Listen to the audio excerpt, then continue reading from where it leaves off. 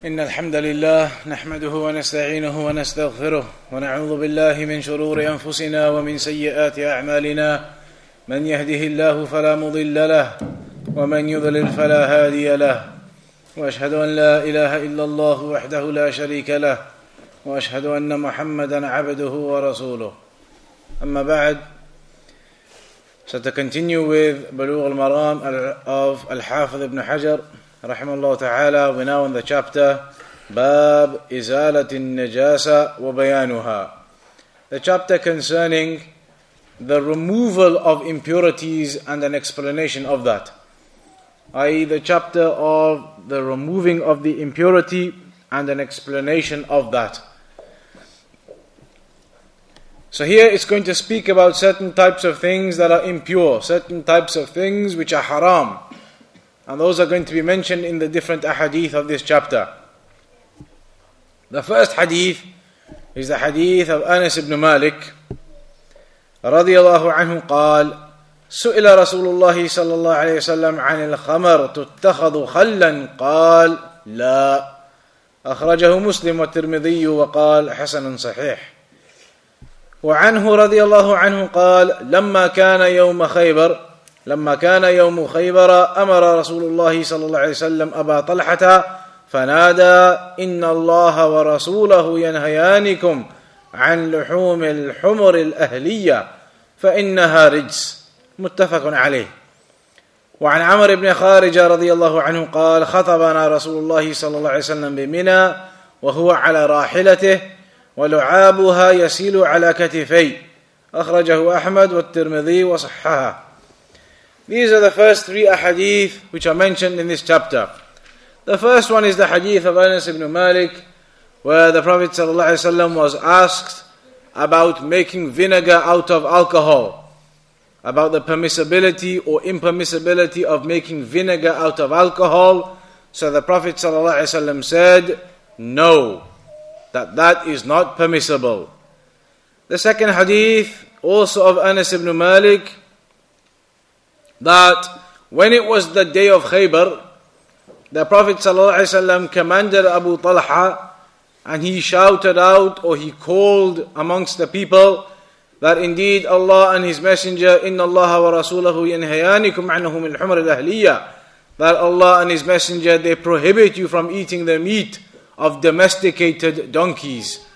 They prohibit you from eating the meat of domesticated donkeys. فَإِنَّهَا رِجْسٌ, for indeed they are impure. Muttafaqun alayh. That is agreed upon by Al-Bukhari and Muslim. And the third hadith of Amr ibn Kharija radiyallahu anhu said that the Prophet sallallahu alaihi wasallam, he gave us a speech, he gave us a khutbah, he addressed us, and that was in Mina, whilst the Prophet sallallahu alaihi wasallam was sat upon his riding animal, upon his camel. وَلُعَابُهَا يَسِيلُ عَلَى كَتِفَيَّ, and the saliva of the camel, it was falling onto his shoulders. So what do these ahadith mean now? That's what we look at in detail with regards to these narrations. Firstly, the Shaykh says, Shaykh Salih al-Fawzan حفظه الله تعالى: لما كانت الطهارة للصلاة مطلوبة من الحدث ومن النجاسة ناسب أن يعقد المصنف هذا الباب وهو باب إزالة النجاسة، يعني من أجل الصلاة، إزالتها عن البدن والثوب والبقعة. The Shaykh said that because purification is something which is required for the prayer, to be upon a state of purification is something that is required for the prayer, to be upon a state of purification from the things that break a person's wudu or from the impurities. And that's why it was befitting for Al-Hafidh ibn Hajar to mention this chapter here, to explain to you how to remove those impurities, to prepare yourself for the prayer. Because indeed, for the prayer, you need to be upon that purification. Whether it is purification of your physical body, or it is purification of your clothes, or even if it is purification of the area where you're going to pray, then purification is required in all of those aspects for the prayer. And that is why this chapter is mentioned here, in order to explain what the person who wants to pray needs to do, what is required of him, what is a condition upon him to prepare himself for the prayer, how to remove these impurities to be ready for the prayer. لأن المصلي يشترط أن يكون طاهرا من الحدث وطاهرا من النجاسة في بدنه وفي ثوبه وفي البقع التي يصلي عليها بأدلة كثيرة. Because there are many evidences that prove the person who wants to pray, he must be pure in his body and his clothes and the area where he's going to pray. All of that must be pure for him to be able to pray. And there are many evidences that indicate that. Who can think of an evidence that we've already done which proves one of those aspects, that a person who's praying needs to be upon purification of his body, his clothes, or the area that he prays on? There's one evidence we've already done which proves one of those points. One hadith that we've already done. We've done 20 hadith now approximately. And remember, we said that you should be memorizing the hadith.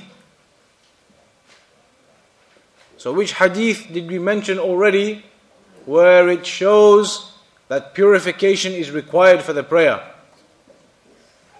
It was about purification of the area that you're going to pray on. When the Bedouin urinated. When the Bedouin urinated, the A'rabi who came, جاء أعرابي فبال في طائفة من المسجد. That A'rabi person, he came, and like the Bedouin person, he came and he urinated in a corner of the masjid. So what did the Prophet ﷺ do? So he told the companions to bring some water and to pour it over that area. Why? In order to purify that area from the urine, in order to clean and cleanse and purify that area from the urine which was on it now. So that indicates that the area that you pray on needs to be pure, because that was a part of the masjid. Maybe somebody will come and pray on that area. That's why it needed to be purified. So that's one evidence already gone by which indicates that the area that you're praying on needs to be pure. Also, ومنها أن رسول الله صلى الله عليه وسلم بينما كان يصلي ذات يوم خلع عليه فخلع صحابة نعالهم فلما سلم بين لهم صلى الله عليه وسلم أن جبريل أخبره أن في نعليه خبث فدل على اشتراط طهارة اللباس في الصلاة. There's another narration where the Prophet ﷺ, he was praying with his shoes on. Because as it's known, it's permissible to pray with your shoes on. It is allowed and it is a sunnah act to pray with your shoes on. So sometimes when an individual is praying, then he should pray with his shoes on. And that is something which is permissible and it is something which is allowed in the sunnah. And this is something the Prophet ﷺ did himself. So maybe for example, one day, if you're at home praying the nawafil, for example, or the rawatib, then you can pray with your shoes on. Do it with your shoes on so that you implement the sunnah of praying with your shoes on also. And there's a book by Shaykh Muqbil, rahimahullah ta'ala, and he spoke about this issue about praying with the shoes on, and he mentioned the evidences, and that is something which is correct and authentic to do. So on this one occasion, the Prophet ﷺ was praying with his shoes on. However, whilst he was praying, in the middle of the prayer, he took them off. And so the companions who were praying behind him, who were also praying with their shoes on, they took their shoes off too. Because they saw the Imam, the Prophet ﷺ, in front of them. He took his shoes off. So they who were following him, the companions behind him, they saw that and they also did that too. Then at the end of the prayer, the Prophet ﷺ explained to them. He said, Jibreel alayhi salam came to him during the prayer and he explained to him, he clarified to him, he told him that there was some impurity on the shoes. And that is why the Prophet ﷺ removed those shoes, because Jibreel came and told him there's some impurity on them. That proves therefore that the clothes that you are wearing must be upon purity for you to pray in them. Because here now the shoes had some impurity in them. And so the Prophet ﷺ removed them when he was informed that there is an impurity upon them. So that is an evidence that indicates the clothes that you're wearing must be pure. Just like the hadith of the Bedouin who urinated in the masjid indicates that the place where you pray on must be pure. And also, وقد أمر النبي صلى الله عليه وسلم المرأة التي يصيب دم الحيض ثوبها أمرها أن تغسله. Also in some narrations which we're going to see later on, the Prophet ﷺ, he commanded the women who, from their monthly cycle, from the period, perhaps some of the blood, it goes onto their clothes. So there is a narration which we're going to come to inshallah later on, where the Prophet ﷺ commanded those women to purify those clothes from that blood. To purify those clothes from that blood, to clean those clothes from that blood, in order that they can then pray in them. So that indicates again about having the purification of the clothes, or in fact the body. If it went upon your body, then also you'd have to purify any impurity from your body. If you had urine on there, or you had some feces or something which was impure, then you would have to purify that before the prayer. So this is why this chapter is here now, to explain how to remove these impurities. Then the Shaykh explains something which we briefly touched on before already. النجاسة على قسمين. القسم الأول نجاسة عينية لا يمكن إزالتها كنجاسة الكلب والخنزير ونجاسة البول والغائط. هذه نجاسة عينية، فلو غسل الكلب أو الخنزير عدة مرات لا يمكن أن تزول منه النجاسة لأنها عينية. One type of najasa, one type of impurity, is an impurity which is from the essence of that thing. An impurity which is from the essence of that thing. It is from the actual item itself. The item itself, from its essence, is impure. Meaning that even if you were to wash it, you would not be able to remove that impurity. For example, pigs. A pig is impure from its essence. It in of itself is impure. So even if you wash the pig lots and lots of times, many times, wash the pig, it is still impure at the end of the day. That pig cannot be purified. That's what they refer to as an impurity which is from the essence of that thing. It is from the actual item in of itself. The second type, القسم الثاني نجاسة حكمية، وهي النجاسة التي تطرأ على محل طاهر كالتي تقع على الثوب أو على البدن أو على الأرض، وهي المقصودة في هذا الباب. The second type of impurity is an impurity which is in the ruling upon it. With regards to the ruling upon it, it is an impurity. Meaning that something can be pure, but something falls onto it to make it impure. You have something, some clothes that are pure. Then some impurity falls onto those clothes and makes them impure. Now if you wash them, then will the impurity go away or not? It will go away, so you can make it pure again. That's the second type, and that's the type of impurity that this chapter is about. Those impurities that they can occur, but then afterwards you can get rid of them by taking certain means to remove those impurities. That's the type of impurities we're speaking about here. Not the impurities that are impure from their essence, like pigs. Even if you wash them, you can't remove the impurity. We're not talking about those types of impurities. Here in this chapter, we're talking about impurities that can be removed. They can be washed, they can be purified. For example, an impurity that goes on your clothes, or it goes on your body, or it goes on the ground. You can wash it away, you can clean it away. That's what we're speaking about. وَإِزَالَةُ النَّجَاسَةِ. What does it mean to remove that impurity? مَعْنَاهُ إِذْهَابُهَا. Meaning to remove it, and to expel it, and to get rid of it. That's what we mean by removing the impurity. To get rid of that impurity, to finish that impurity off. بأن تغسل حتى لا يبقى لها أثر من لون أو طعم أو ريح.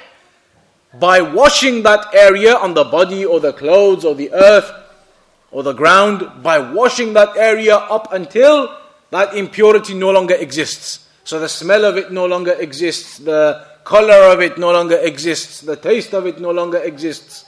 So you purify it away, you get rid of it by washing it. هذا معنى إزالة النجاسة وإنما تزال النجاسة بالماء لا بغيره. And an impurity is removed by water, not by other things. You don't use other chemicals. water is the basis for removing these impurities.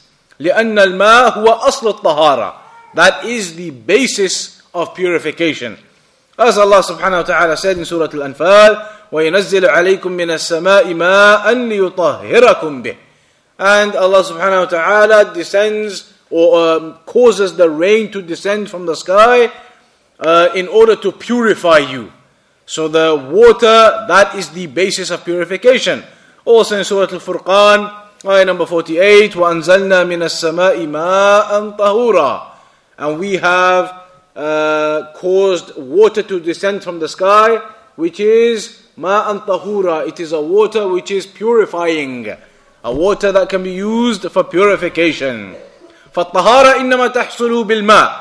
So purification, it occurs by means of only water. فَلَوْ أُزِيلَتِ النَّجَاسَ بِغَيْرِ الْمَاءِ مِنَ السَّوَائِلِ الْأُخْرَى فَإِنَّ هَذَا لَا يَكْفِي بَلْ إِنَّهُ لَا بُدَّ مِنْ إِزَالَتِهَا بِالْمَاءِ. So the Shaykh says, if some impurity was removed by other chemicals, other liquids, it would not be sufficient. You would have to use some water.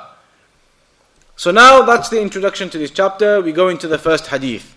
The hadith of Anas radiallahu anhu, where he says that the Prophet sallallahu alaihi wasallam was asked about making vinegar from alcohol. So the Prophet sallallahu alaihi wasallam said that is not permissible. He said, no, you cannot make vinegar from alcohol.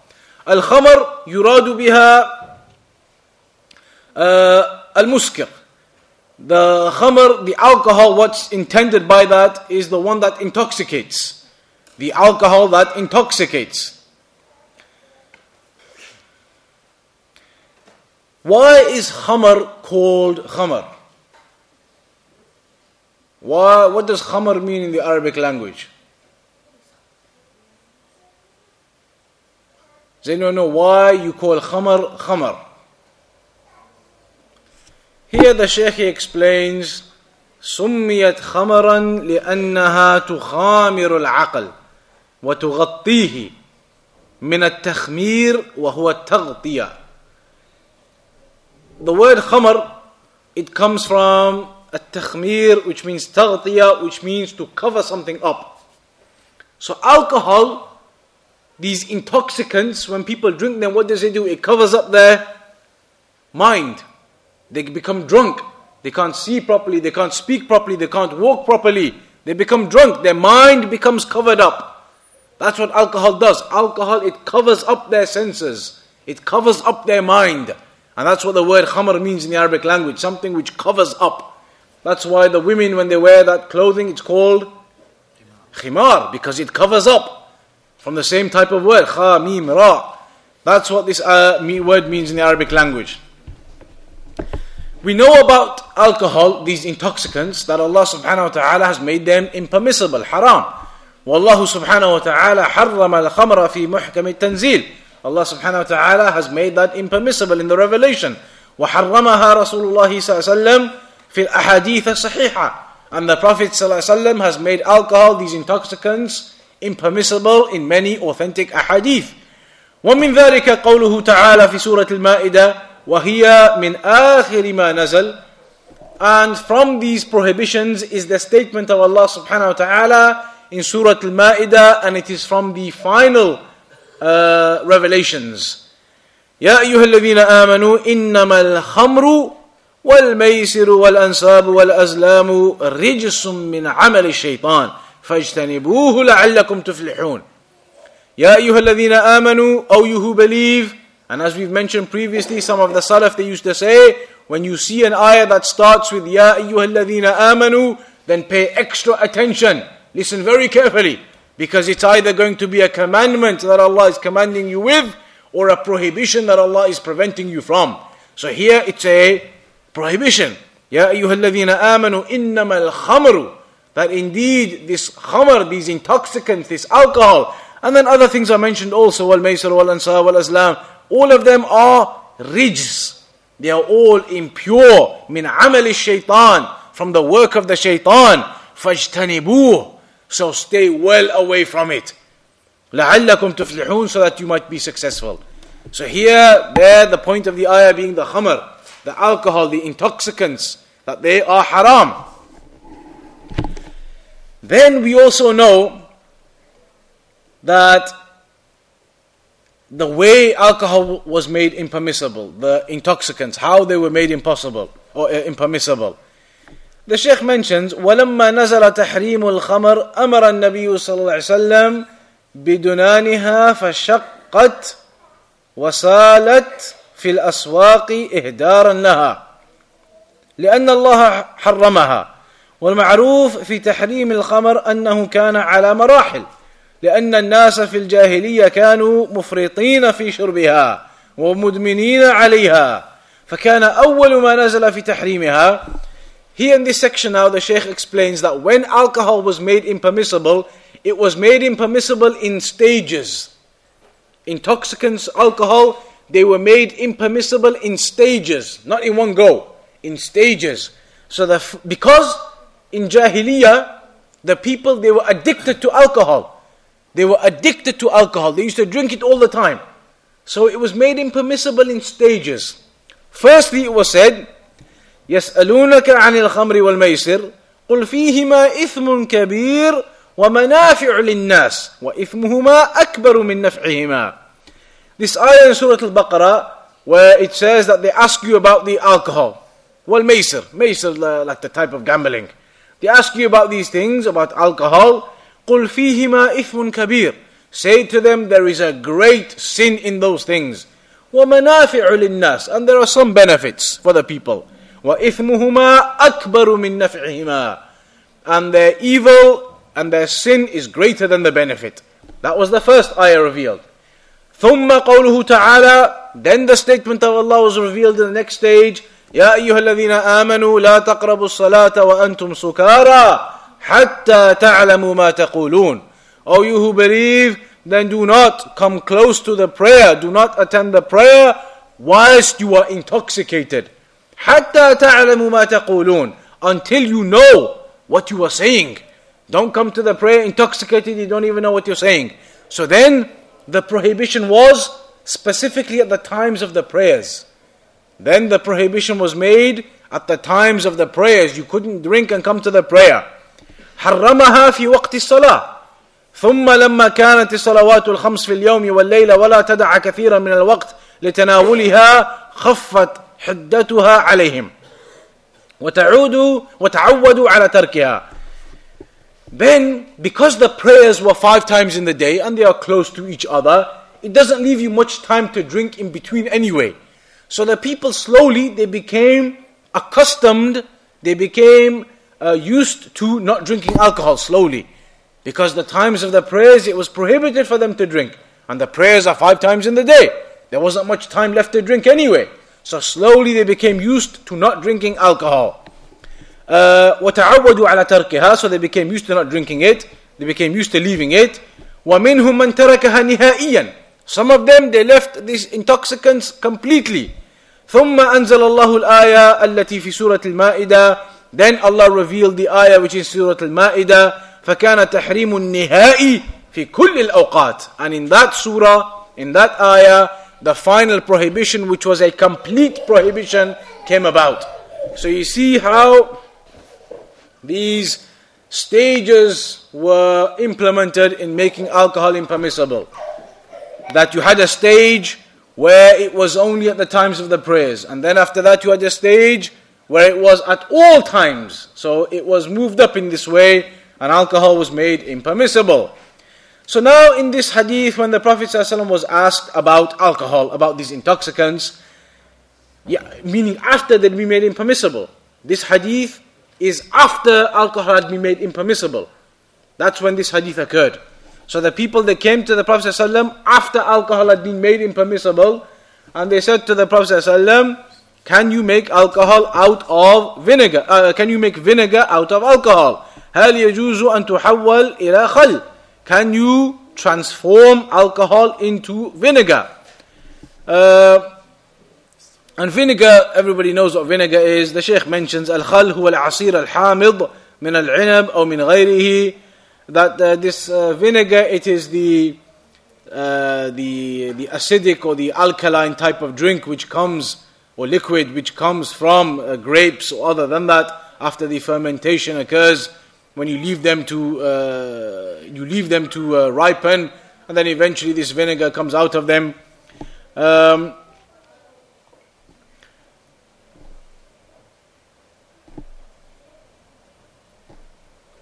Then there are some other rulings which are mentioned about it.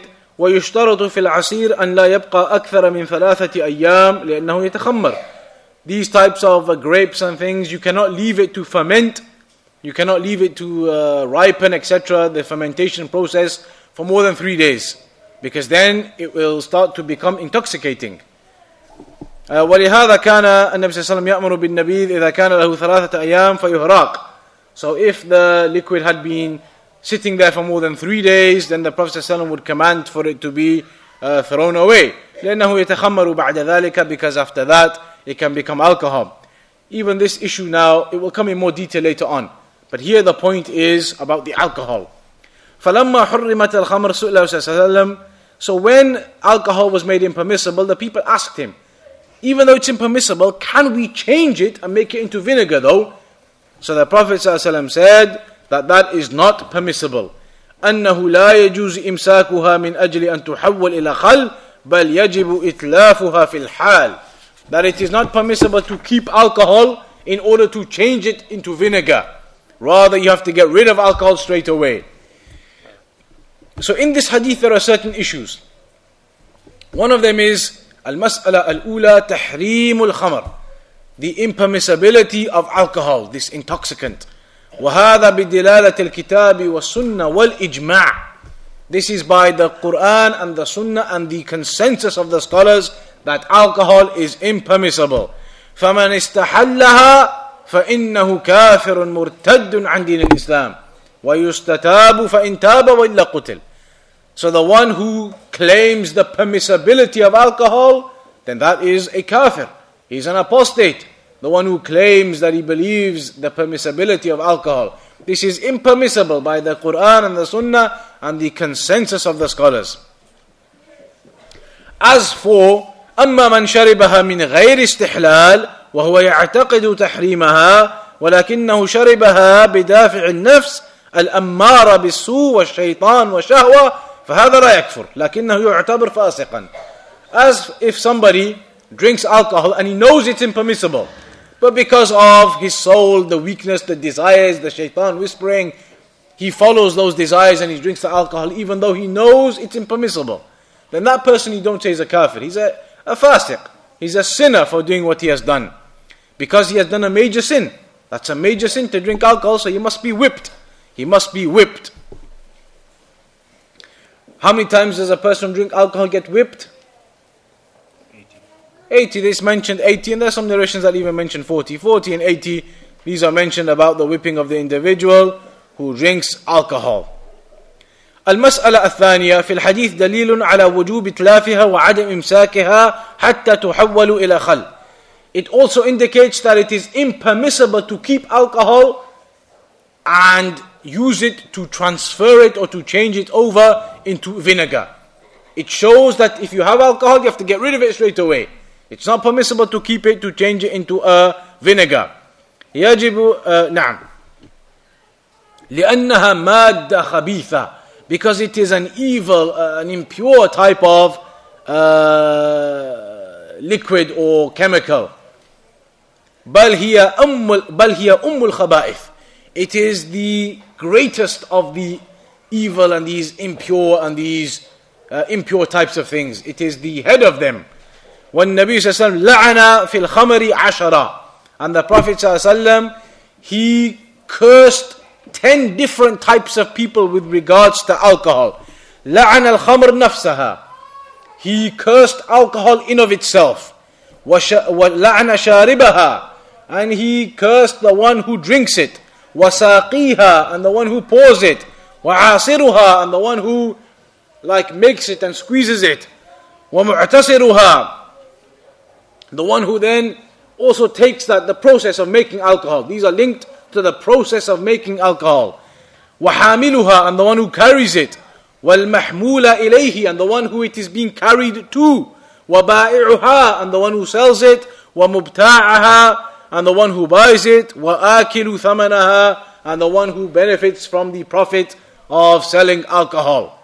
All of these different ones are mentioned to be from those who are cursed by the Prophet ﷺ with regards to alcohol. So we know you have to get rid of alcohol. It's not permissible to keep it or use it. المسألة الثالثة وهي التي ساق المصنف الحديث من أجلها. The third issue is the reason why this hadith is here. This is the important issue to this chapter. في باب إزالة النجاسة أن في الحديث الدلالة على نجاسة الخمر. This hadith, it is an indication within it that khamr, it is impure.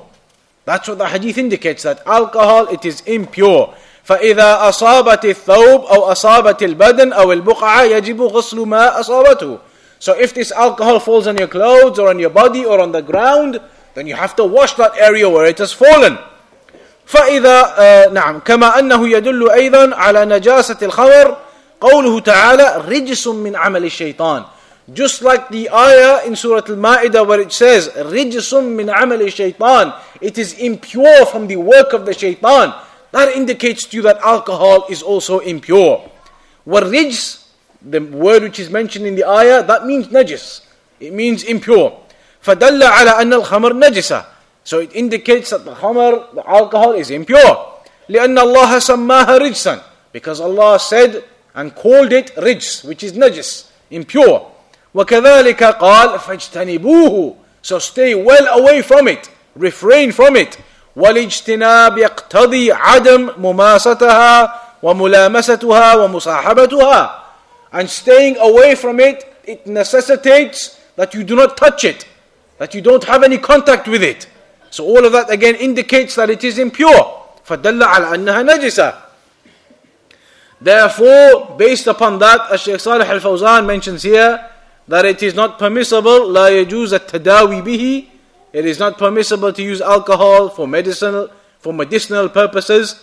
It is not permissible to use alcohol for medicinal purposes. ولا يجوز التطيب به إذا كان مادة طيب. And it is not permissible to use it in fragrances, sprays and fragrances that have alcohol in. Not permissible to use them based upon these narrations. That's what the Shaykh he mentions there. المسألة الرابعة فيه دليل على أن الخمر لا يمكن تطهيرها. There is an evidence here in these ahadith which indicates that it is not possible to purify alcohol. No one can say that I've cleaned it, I've put water into it and I've purified it. You cannot purify alcohol. لأن الرسول صلى الله عليه وسلم نهى عن تخليلها. Because the Prophet صلى الله عليه وسلم forbade, he prohibited that you keep the alcohol to change it over into vinegar. He forbade that to occur, which indicates that you can't purify it. You can't say, I'm going to leave the alcohol to ferment until it becomes vinegar, and now it's not alcohol anymore, so it's okay. The hadith indicates that is not possible. فَدَلَّ عَلَى أَنَّ نَجَاسَتَهَا نَجَاسَ عَيْنِيَّةٌ لَا يُمْكِنْ تَطْهِيرُهَا. So the fact that you are not allowed to change the alcohol into vinegar indicates that this is a najasa ayniyah. It is impure from its essence, and you cannot alternate that or change that into a different form to make it pure. So here now the Shaykh says, the next bit here,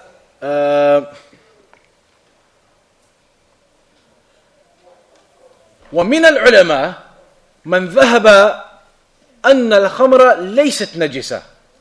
There are some scholars that say that alcohol is not impure.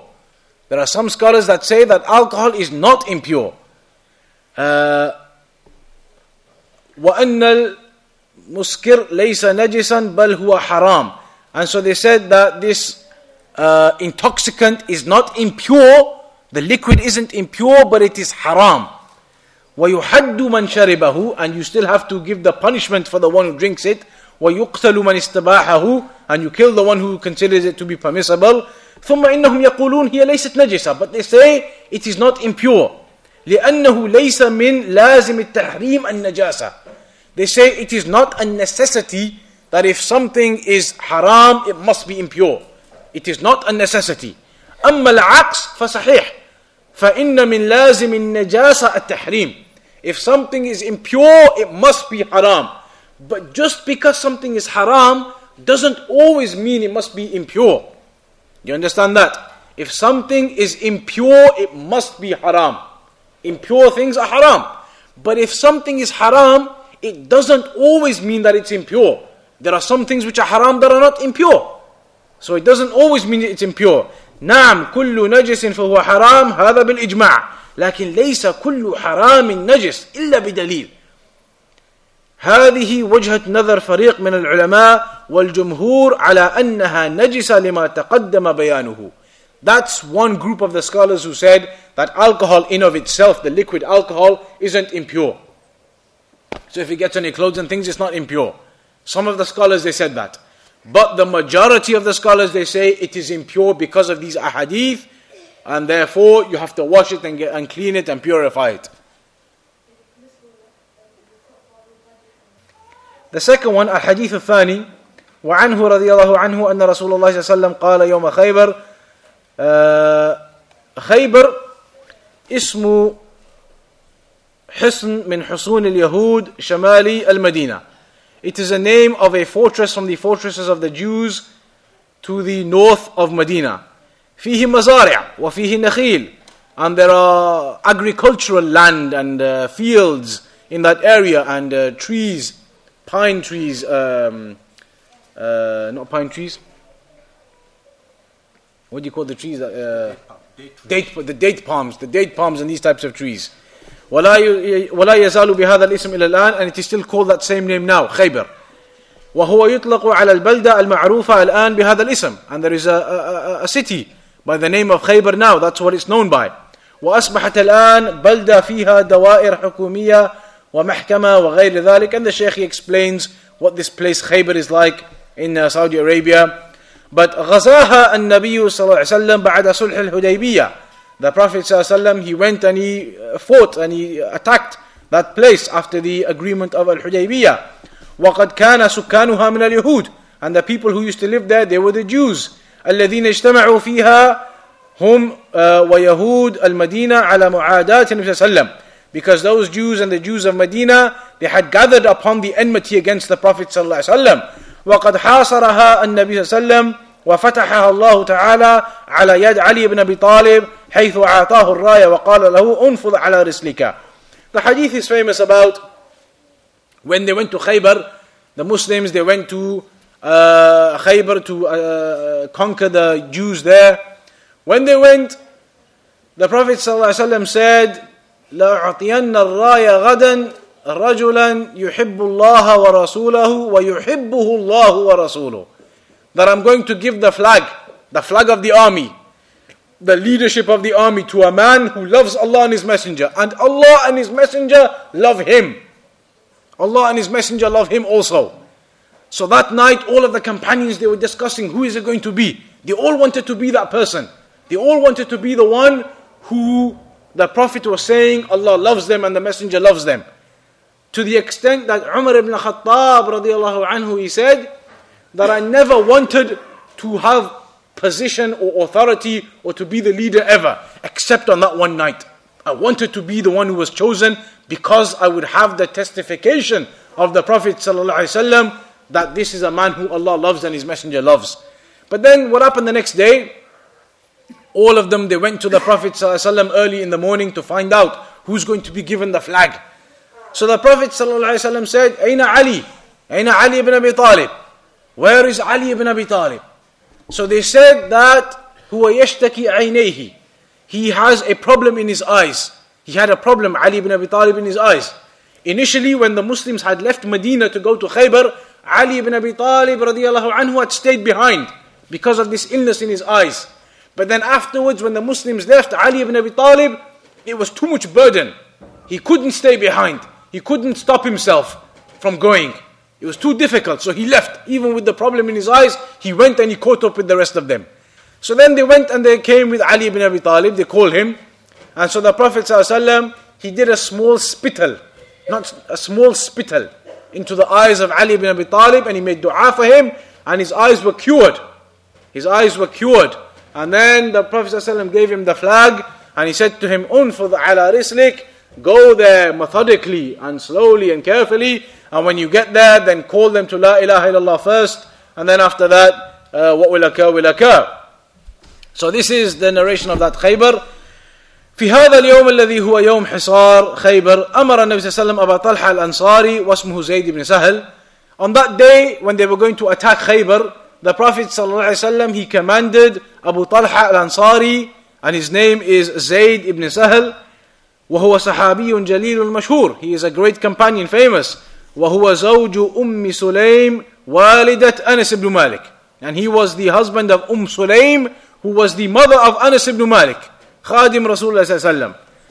The Prophet sallallahu commanded him to shout out amongst the people with a high voice, with a raised voice, إِنَّ اللَّهَ وَرَسُولَهُ يَنْهَيَانِكُمْ عَنْ لُحُومِ الْحُمَرِ الْأَهْلِيَّةِ.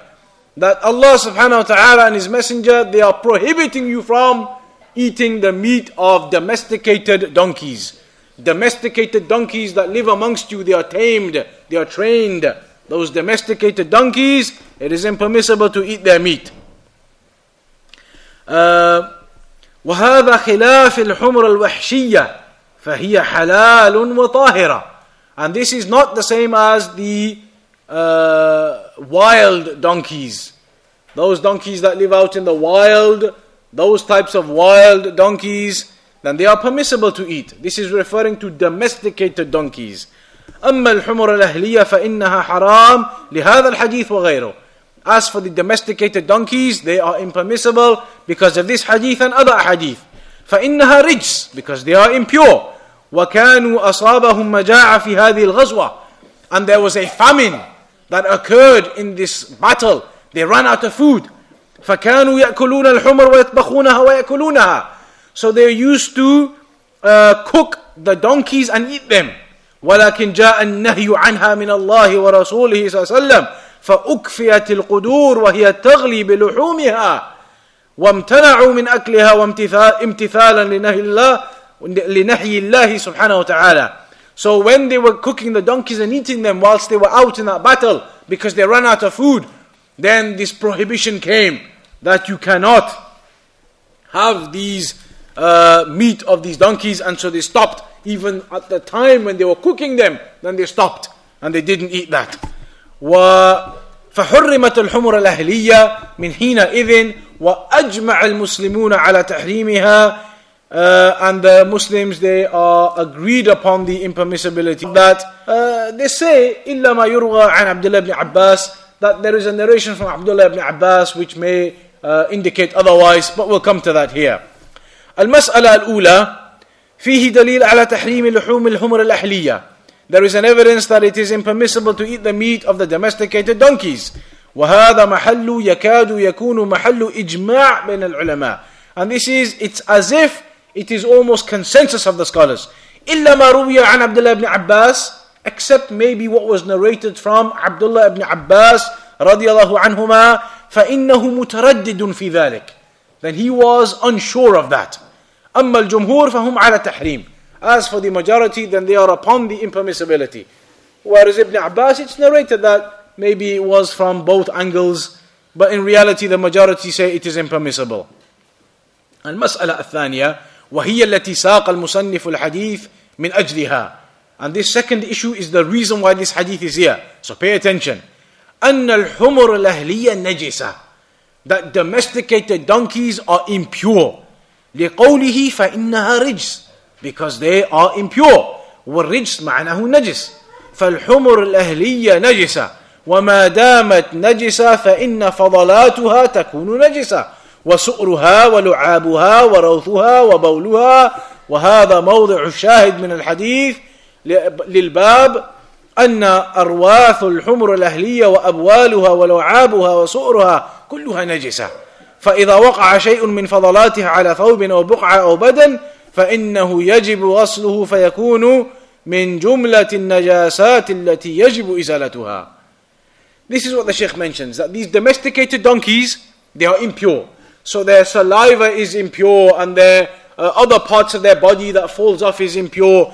Their feces is impure, their urine is impure. All of these other things that come out from the donkeys, they are impure. So if any of those things fall onto the ground, then you must purify that area before you can use it to pray on. Or if they fall upon your clothing and your body, you must purify that before you can pray. These are one of the types of the impurities that if they fall upon your clothing or body or earth or ground, you must purify it before being able to pray. وَكَذَلِكَ سُؤْرُهَا, and also the remainder of the saliva. If the donkey was to lick water, فَإِذَا شَرِبَتْ مِنْ مَاءٍ وَبَقِيَ بَعْدَهَا شَيْءٌ قَلِيلٌ فَإِنَّهُ نَجِسٌ. So if the donkey was to drink from some water and there was a small amount of water left afterwards, then it is impure. لِأَنَّهُ يُخَالِطُهُ رِيقُهَا وَرِيقُهَا نَجِسٌ. Because its saliva, it will go into that water and that saliva is impure. So if a donkey drank from that small amount of water, then he wouldn't be able to drink it afterwards or use it. وكذلك إذا أصاب بولها أو روثها أو لعابها ثوبا أو بقعة يجب غسله لأنها رجس. And if the saliva or its urine or its feces was to go onto the clothes of the body, you would have to wash it because it is impure. إنما يستثنى ماذا? There is one thing which is an exception. What's the one thing which is an exception from the donkey, which is not impure, the domesticated donkey? The skin, tongue skin. The tongue skin if it dies. What about when it's alive? Sweat. العرق. إنما يستثنى العرق. فالعرق يعفى عنه. فإذا ركبها الإنسان وعرقت وأصاب ثوبه من عرقها فهذا يعفى عنه. So if a person was riding a donkey and the donkey was sweating, that sweat got into his clothes, that's okay. That's not impure, you don't have to wash that. لأنه ما زال المسلمون من عهد رسول الله صلى الله عليه وسلم يركبون الحمر وتعرق ولا يذكر أنهم كانوا يغسلون من عرقها وهذا من باب التيسير على الأمة. Because it is mentioned from the time of the Prophet صلى الله عليه وسلم, the companions used to ride upon donkeys and the sweat of the donkeys used to go upon them. But it is not mentioned at all that any of them ever used to wash that clothing. There's a small issue and we'll mention it. وفي الحديث, this is a side point with regards to this hadith, but this is all knowledge and benefit from it. وفي الحديث لفظة مشكلة وهي قوله إن الله ورسوله ينهيانكم جمع الضمير مع أنه صلى الله عليه وسلم نهى عن ذلك في حديث الخطيب الذي كان يخطب عند رسول الله صلى الله عليه وسلم فقال من يطع الله ورسوله فقد رشد ومن يعصهما فقد غوى فقال له بئس الخطيب أنت قل من يعص الله ورسوله. يعني نهاه عن قوله من يعصهما مع أنه صلى الله عليه وسلم جمعها في ضمير واحد بقوله هنا ينهيانكم. Here in this hadith it says Allah and His Messenger, both of them prohibit. ينهيانكم, it's the muthanna. Both of them, they prohibit you from this. But in another narration there was an individual who was giving a khutbah and he said that whoever disobeys Allah and His Messenger. But then the Prophet ﷺ prohibited him from using that damir of dual. He said instead say whoever disobeys Allah and His Messenger separately, not to join it together. But in this hadith is joined together. Whoever disobeys, that Allah and His Messenger have prohibited you from this. Joined together in one word, in one damir in the Arabic language. من العلماء من أجاب عن هذا بأنه من خواص الرسول صلى الله عليه وسلم فالرسول له أن يجمع بين ضمير الله وضمير الرسول صلى الله عليه وسلم. Some of the scholars said that this is something specific to the Prophet صلى الله عليه وسلم, that he can join between the damir of Allah and himself in one sentence, in one word, in that way. لأنه أعلم بربه عز وجل أما غيره فينهى عن ذلك. Because he is the most knowledgeable of Allah subhanahu wa ta'ala. And anyone else besides that is prohibited from saying that. ومن العلماء من يقول إن مقام الخطبة غير مقام غيرها فالخطيب يجب عليه أن يفصل ولا يجمل. They say that a person who's giving khutbah, it's different.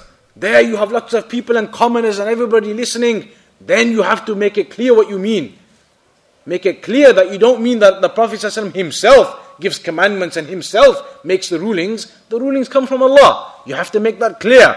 But other times, maybe that making it clear to that extent is not a necessity. So that's the issue with regards to saying Allah and His Messenger, they prohibit you. Just to make it clear, that doesn't mean that the Prophet ﷺ himself makes the rulings. Those rulings come from Allah subhanahu wa ta'ala through the Messenger from the Sunnah, which is pure and authentic. That's the second hadith, which indicates the impermissibility and the impurity of domesticated donkeys. The final hadith, al-hadith al-thalith, hadith Amr ibn Kharija, قال خطبنا رسول الله صلى الله عليه وسلم في منى على راحلة ولعابها يسيل على كتفي. That the Prophet صلى الله عليه وسلم was giving a khutbah in Mina whilst he was on his camel, upon his riding animal, and the saliva was dropping down onto my shoulders. That's the meaning of that is Hajjatul Wida'. When the Prophet ﷺ was doing the farewell Hajj, then he gave this khutbah. وَذَلِكَ فِي يَوْمِ النَّحْرِ. It was on the day of the slaughtering, the day of Eid. وفي هذه الخطبة بين للناس الأعمال التي يؤدونها يوم العيد. And in this speech, the Prophet ﷺ clarified to the people that day the actions that they have to do on the day of slaughtering, on the day of Eid. كما أنه صلى الله عليه وسلم سبق أن خطب في عرفات الخطبة المشهورة العظيمة خطبة عرفة. Prior to this khutbah that the Prophet ﷺ gave on the day of Eid, in the final farewell Hajj, he had already given the famous khutbah on Arafah. Because as you know, there were several khutbahs that the Prophet ﷺ gave in that farewell Hajj. It wasn't just one. So the scholars have mentioned there were three altogether. في حجة الوداع ثلاث خطبات أو ثلاث خطب. خطبة عرفات وخطبة يوم النحر وخطبة يوم النفر الأول وهو يوم الثاني عشر. So there were three khutbahs altogether. The khutbah of Arafah, the khutbah of the day of Eid, and the khutbah of the 12th day, on the day when you can leave after the stoning if you are wishing to leave. وتسمى هذه الخطب, and these addresses, these speeches of the Prophet ﷺ in the farewell Hajj are known as خطب حجة الوداع. They are known as the khutbahs of the farewell Hajj. So here, the Prophet ﷺ was giving that khutbah whilst he was on his camel. And the companion, he narrates that he was holding on to the camel of the Prophet ﷺ, and the saliva, it was coming down. Amr ibn Kharija radiyallahu anhu. So he says, وَلُعَابُهَا يَسِيلُ عَلَى كَتِفَيْهِ. هذا محل الشاهد من الحديث. ففيه دليل على طهارة الإبل، حيث إن لعاب الناقة، واللعاب هو الريق، يسيل على كتف عمرو بن خارجة، والرسول صلى الله عليه وسلم يراه ولم يأمره بغسله، فدل على طهارته. So when Amr ibn Kharija was holding the camel of the Prophet sallallahu alaihi wasallam, and the Prophet sallallahu alaihi wasallam was sat on top of it giving the khutbah, the saliva of the camel was falling down onto his shoulders, and the Prophet sallallahu alaihi wasallam could see that, but he never commanded Amr ibn Kharija to have to go and make ghusl from that saliva. So that indicates the saliva of the camel is pure. فالإبل طاهرة. Camels, they are pure. وكل ما يؤكل لحمه من الإبل والبقر والغنم فهو طاهر. And everything that you can eat, its meat, camels and cows and sheep, then they are pure. بل كل فضلات ما يؤكل لحمه طاهرة. Everything that even comes out of those animals that you can eat, they are permissible to eat, like camels and sheep and goat. Everything that comes off them and out of them is pure also. Min lu'ab, their saliva is pure. What about their urine and their feces? Is urine and feces pure? The urine and the feces of the animals that you can eat, camels and sheep and goats and cows.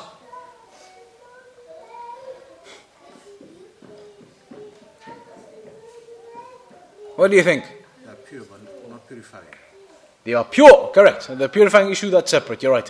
But they are pure, they are pure. The items themselves are pure. Min lu'abin wa bawlin wa rawthin wa maniyin. All of these things that come from the al-ibl wal-baqar wal-ghanam, cows and camels and cows and sheep, then they are all pure. All of these things that come from them, they are pure. Even the urine, even the feces, all these things, they are pure. So if you got some urine on your clothes from a sheep, then it's not impure. It's not impure. If you got something like that on your clothes, it's not impure. Who can think of another evidence that the urine of these animals is not impure? Drinking the camel. Drinking the urine of a camel. It is a hadith. It is mentioned. It is permissible. There's a hadith where the Prophet ﷺ, he commanded some people that they can do that they can drink from the urine of a camel. It's pure. It's not impure. The animals that you can eat their meat, the things that come from them, they are pure also. The hadith is in Sahih Muslim. Authentic hadith, no doubt about it. وهذا وجه إيراد المصنف لهذا الحديث في باب النجاسة أن فيه دلالة على أن الإبل طاهرة وأن ريقها طاهر وأن فضلاتها طاهرة وأن فضلاتها طاهرة إذا أصابت الثوب والبدن أو البقعة فإنها لا تؤثر. Meaning that if the urine of the sheep or the camel, it fell on the floor, it's still pure. That area, if you just move it about or something and you were to pray on it, it's pure. There's nothing wrong with that. Camels and sheep and cows, they are not impure. That's the purpose of this hadith, to indicate to you that these animals are pure, there's no problem with them. But the previous hadith tells you domesticated donkeys are impure. And the previous hadith to that tells you that alcohol, as the majority of the scholars they say, is impure. That's those narrations up to there. And we'll have to conclude the remainder next time. It's too long to complete now. It will take one more lesson. The next lesson, inshallah, will speak about liquids that exit from the humans. Different types of liquids that exit from humans, like urine and semen and those types of things. Are they pure, impure? How do you have to wash them? All those issues will be discussed next time, like the blood of a menstruating woman or the urine of a person. These types of things, are they pure, impure? What do you have to do if you get something on your clothes? Those are the issues that we'll discuss next time, and how to remove that impurity. And for now, we'll conclude upon that point.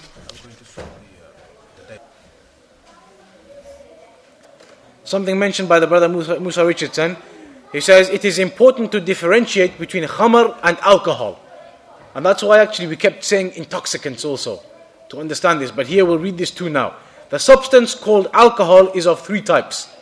That which is deadly, this is the first type. The type which is deadly, if you consume it. If the sisters can try to be quiet, there's a small section we need to conclude, just to mention the different types of alcohol. The first type, which is deadly, if you consume it, you will die or you will become seriously ill. This is considered as a poison. And it is permissible to buy, sell, transport, or use it, but not to consume it. You can use it as a mouthwash, or perfume, or bug spray, but not in foods and drinks. The second type is the one which intoxicates when consumed, even if it's a little bit or a lot, a little of it or a lot. That is considered as khamr, the one that intoxicates. And it is not permissible to buy, sell, transport, consume. And that is the fatwa mentioned concerning khamr. That's above. If you read the text, we'll give you the link at the end. The third one is that which does not intoxicate, no matter how much of it is consumed. Then this is not khamr, and it is halal. Like the small amounts of alcohol found in food and drinks that we eat every day. This is permissible to buy, sell, transport, use and consume. So if the type of alcohol used in medicine is type number 3, then you may use it. If it is type number 1 or 2, then you may not use it. And Allah knows best. This is learnt from Sheikh Muhammad Bazmool, who narrated it from Sheikh Al-Allama Al-Albani rahimahullah ta'ala. So they mention that there's 3 types. One which is deadly. That type is like a poison. You can use that type for mouthwash. You can use it for bug spray to kill insects and things, or even for perfume, but not in food and drinks. It's poisonous, it's dangerous. That type, you cannot use it in food and drinks, but for other things you can use it. Mouthwash and sprays and these things. The second type is the intoxicating type. That is the one which is khamar and it is impermissible.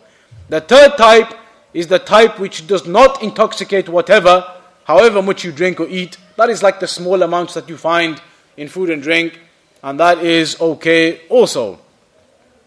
So then, if it's number 1 or number 2, the poisonous or the deadly type, or the intoxicating type, which is in the medicines, then you cannot use it. If it's this third type, then it's okay. And you should refer back to this post. Inshallah, we'll print this out. We will print this article out about this alcohol, and inshallah we'll give it to everyone also. So we'll conclude upon that point now, inshallah.